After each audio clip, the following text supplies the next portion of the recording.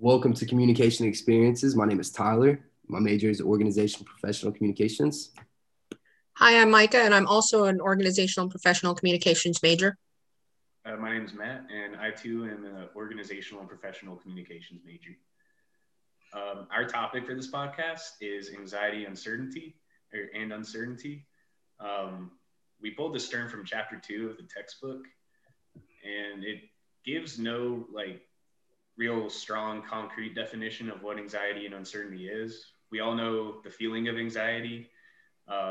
And uncertainty, just being unsure of what to say when you're around someone or unsure of how to act. So the textbook says you might feel this way when you're interacting with someone who looks, acts, or speaks differently from you. Um, so an example of this, for instance, in the times we're experiencing now with COVID and having to go on to online communication, could be just having to do things like use video calls. So for instance, when you enter a classroom and you're in a room full of people who don't have videos on, just questioning like, should I turn my video on or do I leave my mic muted? Something like that is an example of like uncertainty and some anxiety based around the scenario you're in. So Micah is going to share a story that relates more to our topic and then we can talk about. I want to throw in something real quick before Micah starts off. And another thing about the whole Zoom meetings with classrooms is, you might be very anxious about asking a professor a question on Zoom when you have so many people in the classroom and, you don't even know these people. You're not familiar with anybody in there. So that would obviously make you very anxious. You don't know whether you can ask this question or how to come across to ask the question. It just might affect you a little mentally. But I'm gonna turn it over to Micah now. Thanks, guys. So, kind of like what Matt was saying, the past year has definitely been completely crazy for everyone. And it was even crazier adjusting back to what people would consider a normal life. Once everything started opening up, people were allowed to go out and everything was all of a sudden accessible again. So I'm a waitress in a restaurant, and I remember one of the first days that we opened the doors back up and we're allowing people to come in and actually sit down and share a meal.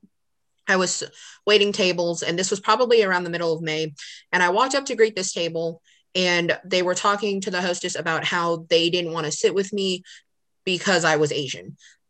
A lot of people who know anything about the coronavirus knows that it originated in China, and I'm actually Chinese, which granted, most of the time whenever people ask like, oh, what's your ethnicity or you know, what type of Asian are you? They tend to group, Chinese, Japanese, Korean, anything that they really can into one group. And that's not necessarily correct.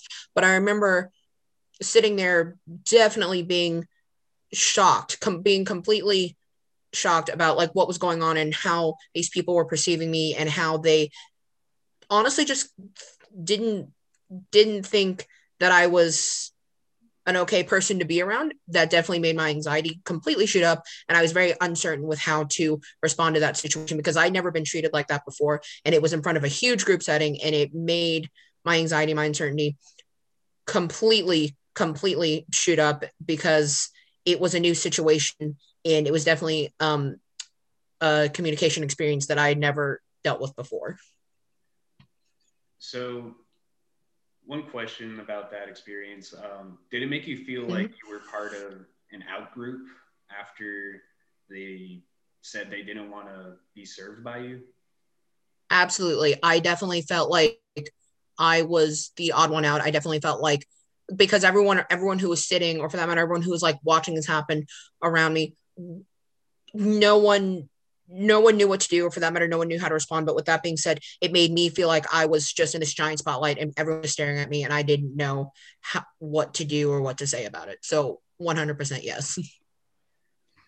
And did you think that it was like justifiable, like the way that them doing that, given the circumstances? I think some people could see that as being justifiable. In my personal opinion, don't, because people use verbal language in all sorts of different ways, and that can be to either converge, which brings people to, or diverge, which pulls apart. And I think in that situation, there was more divergence going on. There was definitely more apart between me and other people, and also left of communication residue, like in my mind. So communication residue is defined as previous memories and conversation that shapes perception to the message that our brain receives. And even to this day, even though it's been months now since that happened, there's still a lot that like is left to be unknown. And it definitely left an impact on me, because I'll still walk up to a table, or I'll still be talking to someone about where I'm from or situations like that.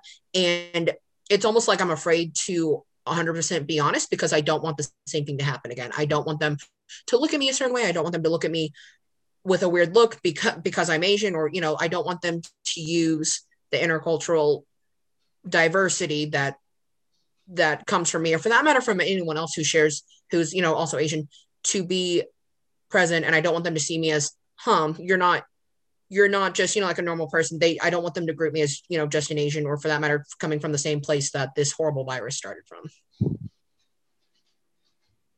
Gotcha. Sorry about that, Micah. All right. And to conclude this segment of our podcast, I'm going to talk about how transitioning from one culture to another affects uncertainty and anxiety. When we talk about uncertainty and anxiety, we realize it refers to how tolerant or intolerant you are of uncertainty. A person transitioning from one culture to another may experience uncertainty and anxiety. Also, something else that is known as culture shock. Now, you may ask, what is culture shock? Culture shock refers to the impact of moving from a familiar culture to one that is unfamiliar. Well, what does that have to do with uncertainty and anxiety? Well, during this transition, a person may be feeling a lot of excitement to be in a new place. They could also be very uncertain and anxious about many new things. Like what? Well, now you are going through phases of adjusting to a new environment, new ways of communicating, new food, new ways of dressing possibly. And last but not least, you're adjusting to not having the friends and family you once had so close. All of this can have a person overwhelmed with anxiety and can affect your everyday life. This can have you feeling confused and alone. The familiar that was, once familiar is now unfamiliar. You now feel like you are part of what is known as the out group. Over time, you will adjust accordingly and you will become more comfortable, but you will still feel uncertain and anxious about many things. This also affects your perception on things, as well as how you interpret these new things. Perception is derived from our wants, needs, preferences, passions, dislikes, and personal experiences. During this transition, you may perceive things one way from your older culture versus your new one, which could also affect the 5 steps of the interpersonal perception process. And this concludes our segment of communication experiences. And we will see you guys in 2 weeks. And you all have a wonderful day.